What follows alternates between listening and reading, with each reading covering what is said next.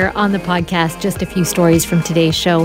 In the latest COVID-19 restrictions, no more table hopping at restaurants. And how are Canadians faring with the pandemic? We get the latest breakdown on that according to a new poll. We also checked in with the Canadian National Institute for the Blind on how Metro Vancouver is adding new braille and tactile walking surfaces for bus stops. A much welcome change to our landscape. Let's listen in. On Friday, Dr. Bonnie Henry announced some new restrictions on social gatherings as Omicron cases skyrocket. She also announced that guests at restaurants are not allowed to mingle with other people at other tables. Let's have a listen. So restaurants can continue to operate at full capacity, but guests must remain at their table and masks must be worn when not seated.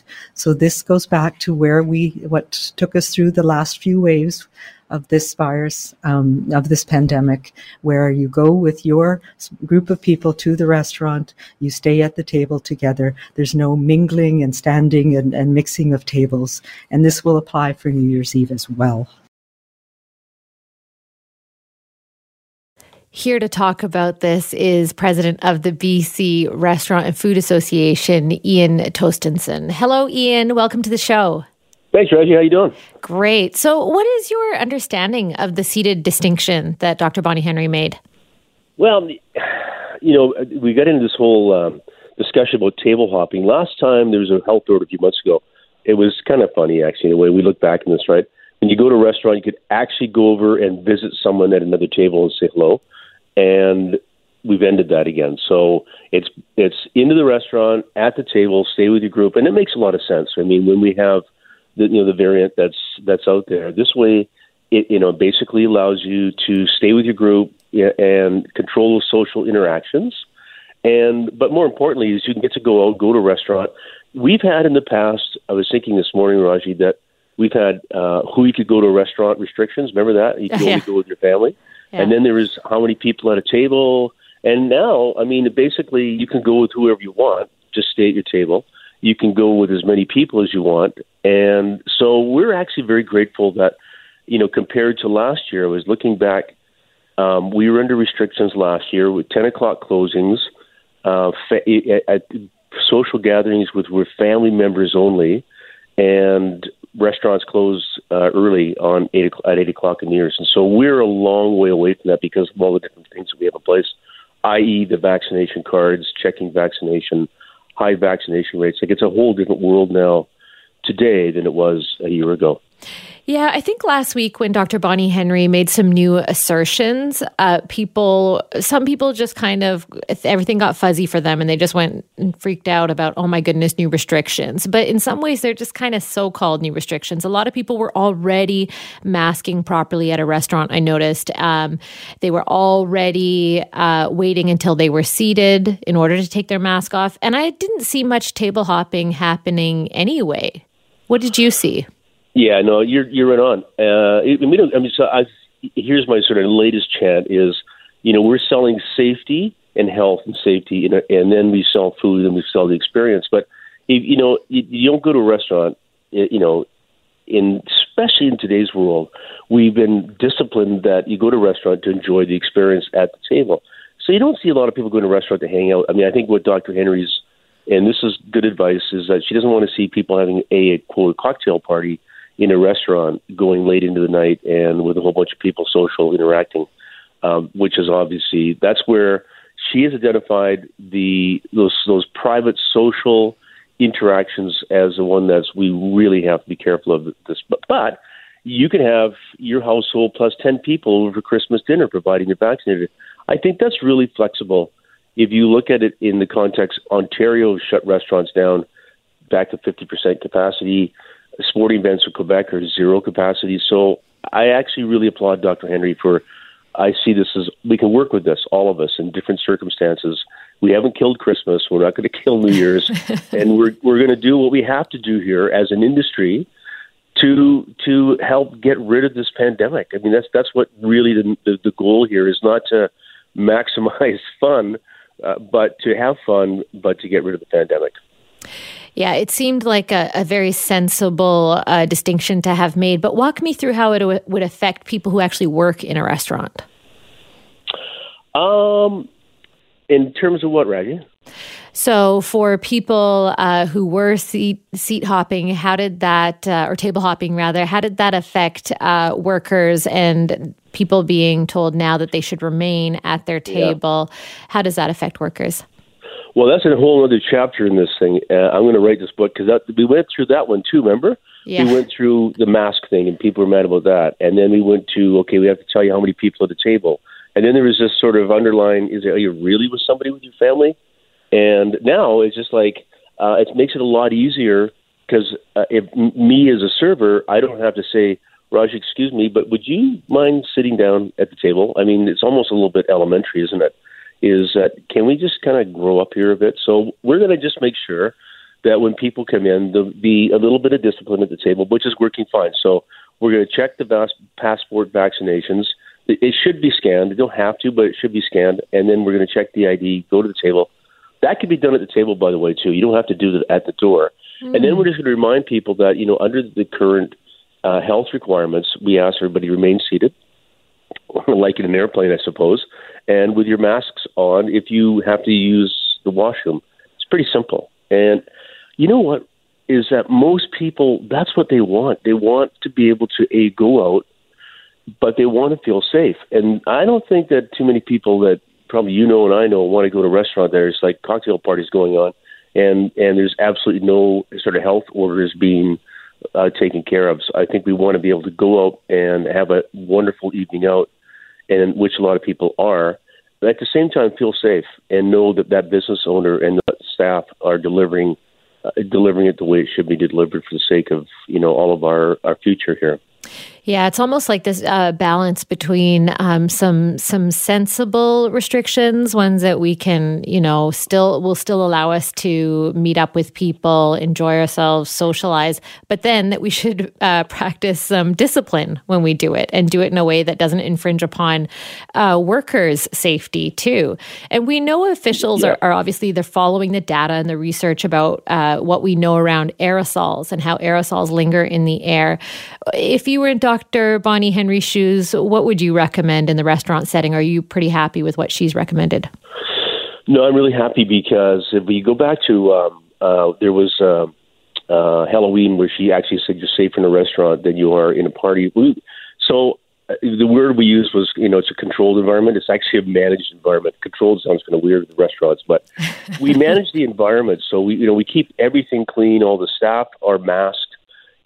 Almost 100% of the staff in every circumstances have now been vaccinated just because that's their lifestyle and that's the way they can, sort of operate and enjoy that restaurant themselves.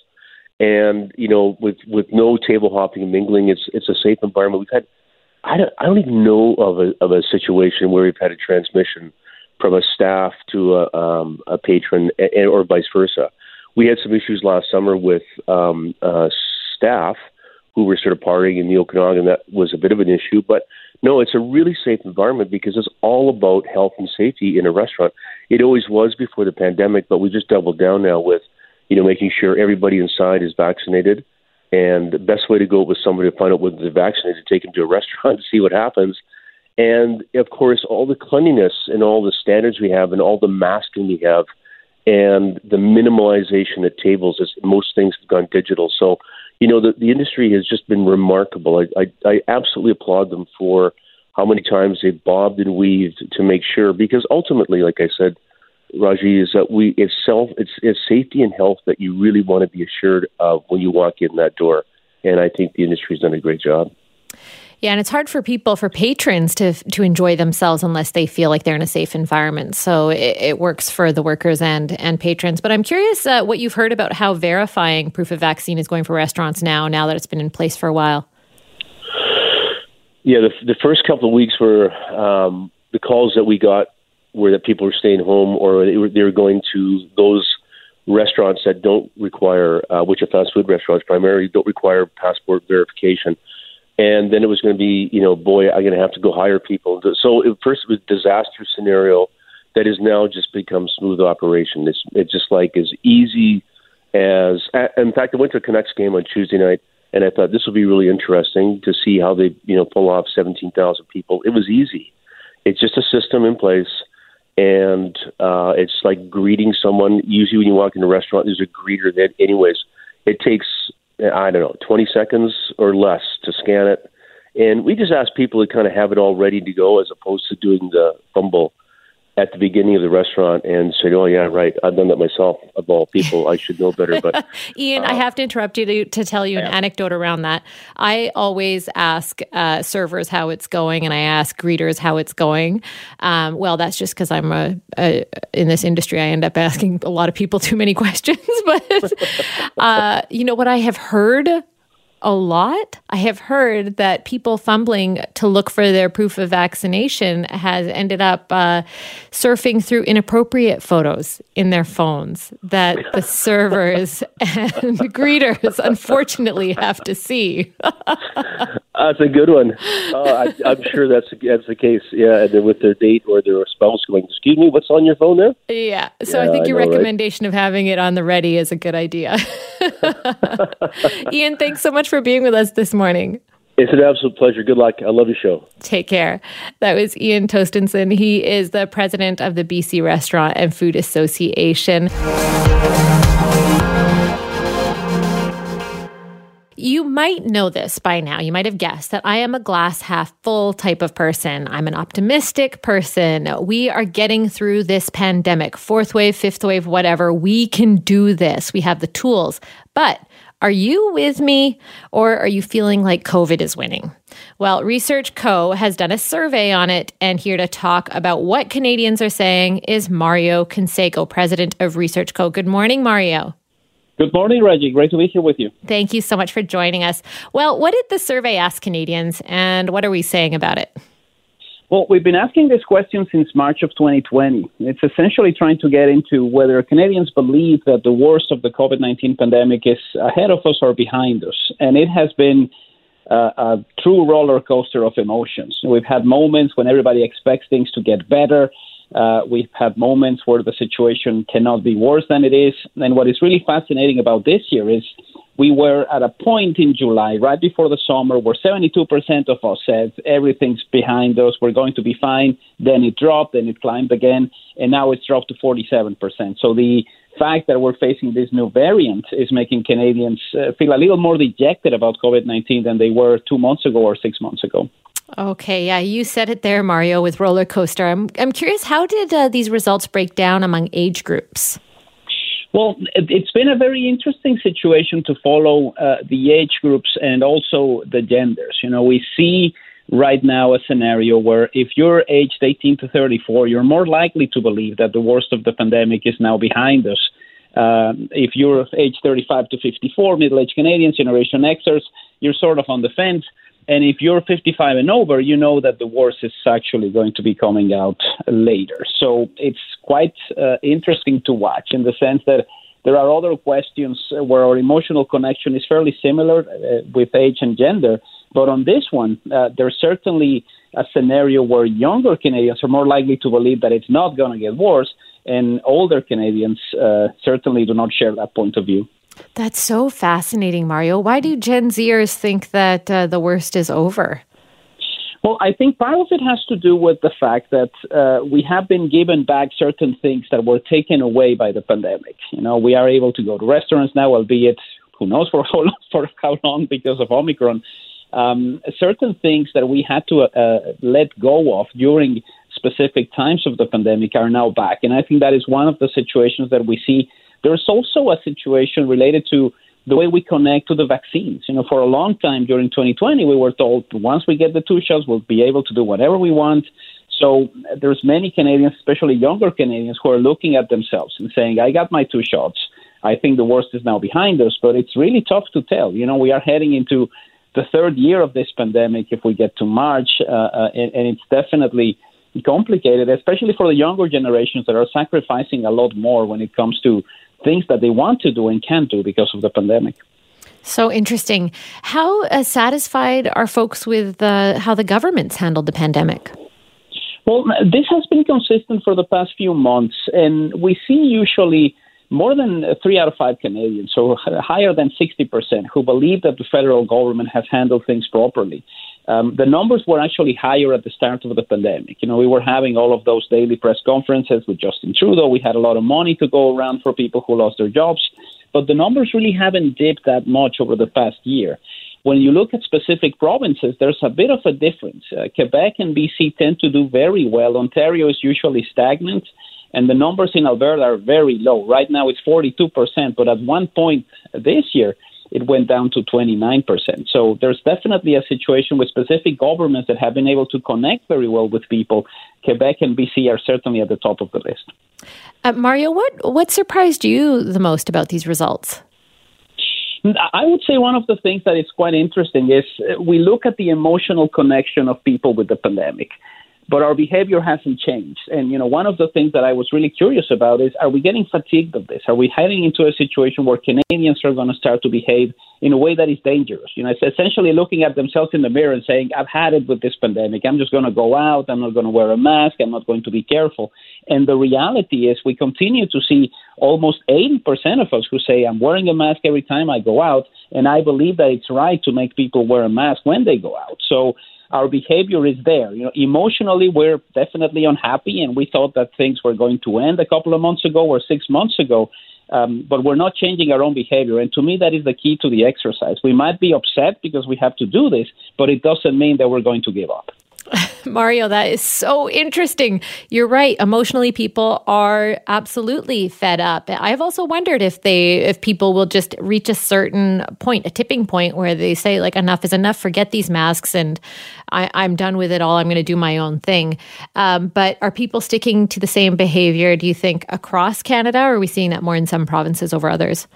Well, we see that more, particularly with women, and that has been one of the examples of the pandemic. Going back to March 2020, going back to the moment when we were told to wear masks, the number of women who say that they're always wearing a mask when they go out has always been higher than men. It's always been higher with the over 55. So thank you, women, for doing what you have to do, because men have a lot of work to do. We haven't been able to bridge that gap when it comes to mask wearing, and we've been asking this question almost for 2 years. So thank you. I wonder also if this issue is something that the provincial government has to keep a close eye on, monitoring how much they can put on people and how much people can emotionally stand before they alter behavior. What do you think? Well, it's actually the toughest that they've faced, because this is happening right before the holidays. And, we can go back to where we were a year ago. Don't see anybody, don't travel, don't do anything. And a couple of months ago, we had very different restrictions. We were told you can go to the United States, you're all fully vaccinated, it's fine. So a lot of people plan to do things next week and may not be able to actually go ahead with those plans. So it's very complicated. If we had Omicron happening, let's say in the middle of February, it would have been completely different. But the emotional attachment that we have to the holidays is going to make this even more complicated. And it makes it tougher for governments to say, we know you want to celebrate, we know you want to travel, but this is not the right time for it. Absolutely. Just quickly, Mario, one last question. I'm curious where you expect things to trend next. Well, one of the things that is crucial to me is what is going to happen after everybody gets their third shot. And, we went through that process of optimism after everybody got their second shot of the vaccine, and the numbers were climbing. People expected this to not go anywhere. It really depends on what happens with Omicron, because if the hospitals start to get crowded, then people are going to start to react very negatively to this. And it's not something that is going to be solved with just one shot. I think it takes a lot of effort, particularly on the part of the government, to convince people that this is not the same situation that we faced back in 2020. Fascinating stuff. Thank you for being with us this morning, Mario. My pleasure, Reggie. Anytime. A new innovation is coming to town. Braille signs are being installed at every Metro Vancouver bus stop. That's 8,400 bus stops. And the signage is going to include information written in both Unified English Braille and raised tactile letters. That's going to affect bus stop ID numbers, bus routes serving that bus stop, also bay or bus stop indicators, and customer information phone number.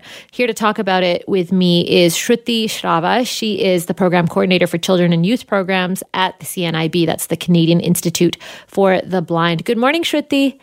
Good morning. How are you? Doing great. I love this story. But before we talk about this new change of Braille signage at bus stops, could you please share with me from your perspective, without this service, what is taking transit like for people who live with sight loss?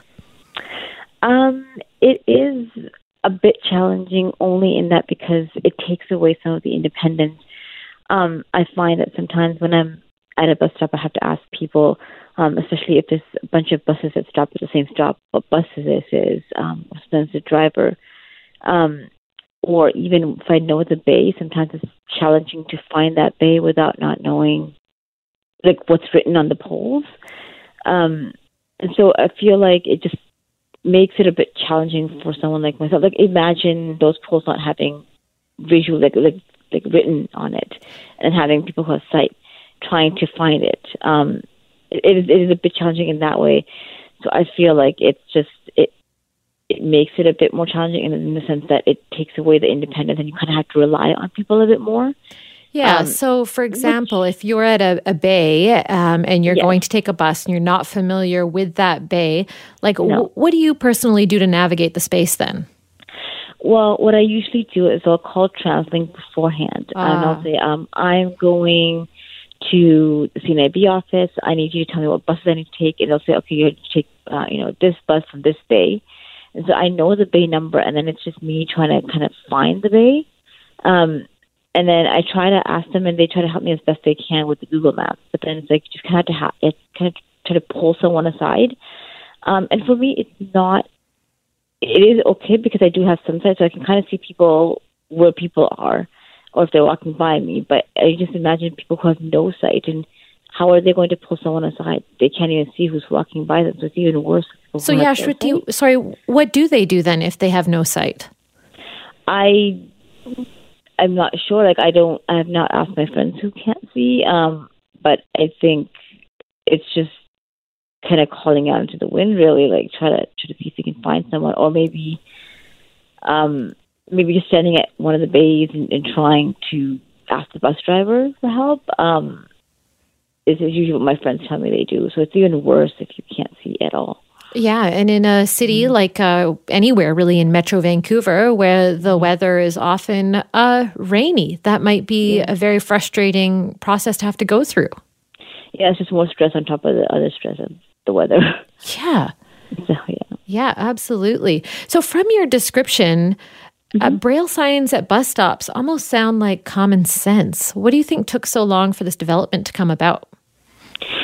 I think it's just that people weren't, I guess they were not aware of just how important it is. And it's always like, with everything, it just takes up people's voices, speaking up, advocacy itself, or just letting people know we do need this. I remember a time before those GPS announcements on buses, and how challenging it was because sometimes you'd have to ask the bus driver, hey, I need you to get me off at this stop, and then sometimes they would forget. So I remember the time when we had that. I think it just takes people who have actually been going through that to rise up and then speak up and then join together and make that argument.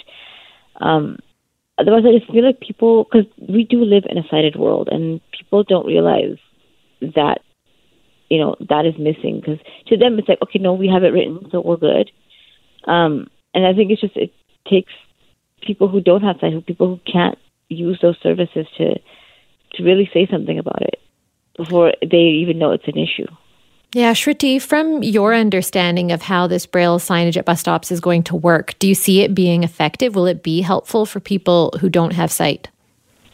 I think it will, especially because they're going to have the raised tactile to indicate where the bus stop is. So it'll make it easier for people to find the bus stop itself with the cane and then be able to read it. And I'm also really glad that they're putting it in raised tactile as well as Braille, because that way it's even more accessible for people, because a lot of people who have sight loss never learn how to read Braille, but they know how to read the print letters and they know what those feel like. So it's like extremely accessible for both ends. And I know that I will definitely be using that service. So I think it'll be helpful. That way, I don't have to ask someone, what bus is this? Where is it going? When is it coming? So I know, and I have a couple of friends who are my age who have sight loss, who would definitely be using the service. That's great to hear. Shruti, you live with sight loss, and a lot of people listening don't know what that's like. So can you shed some knowledge on this for us, on what other obstacles might you face when it comes to getting around, besides this tactile and Braille edition? Mm-hmm. Yeah, sometimes, especially when you're in a new area and you've never been in that area before, it's just the obstacle is just trying to find where you are, because you're just not familiar with that area. And then, like you said, with the weather, if it's snowing, snow just causes a lot of obstructions in the way that it works. It's I think those two things, like the weather, with the way it is with the snow, sometimes even the rain, when there's too much of it, or if you're just in an area where you've never been, trying to find those different bays, trying to find that different stop. With the interference of traffic and stuff, it is a bit challenging, because you can't just use your eyes to read the street names or the bus stop names. Those are the two challenges I face if I'm in an unfamiliar territory, for sure. But if I'm somewhere where I've always done the route for years, I know where I am. But it's challenging in that way, and sometimes, when there is no indicator, you don't know where there's a bus stop, because sometimes, especially when it's nighttime, I think nighttime just makes it even more worse, because it just changes everything. Because when there's light, and people who have partial sight definitely use the light to its full advantage, and when it's dark, it's a bit more challenging. Mm-hmm. I find it hard to find bus stops unless they have the bus shelter with the light. But there's a light that says, okay, here's the bus stop, but sometimes they don't have the shelters. Yeah. They don't have the bench. And I think that might be even helpful for people who do have sight, in fact. Yeah, no, because it's like a pole and it's dark, and yes, sometimes people might not notice it. I think having a raised tactile platform to indicate that stop, and then you're like, oh, there's a bus stop here, let me see the bus I need to take.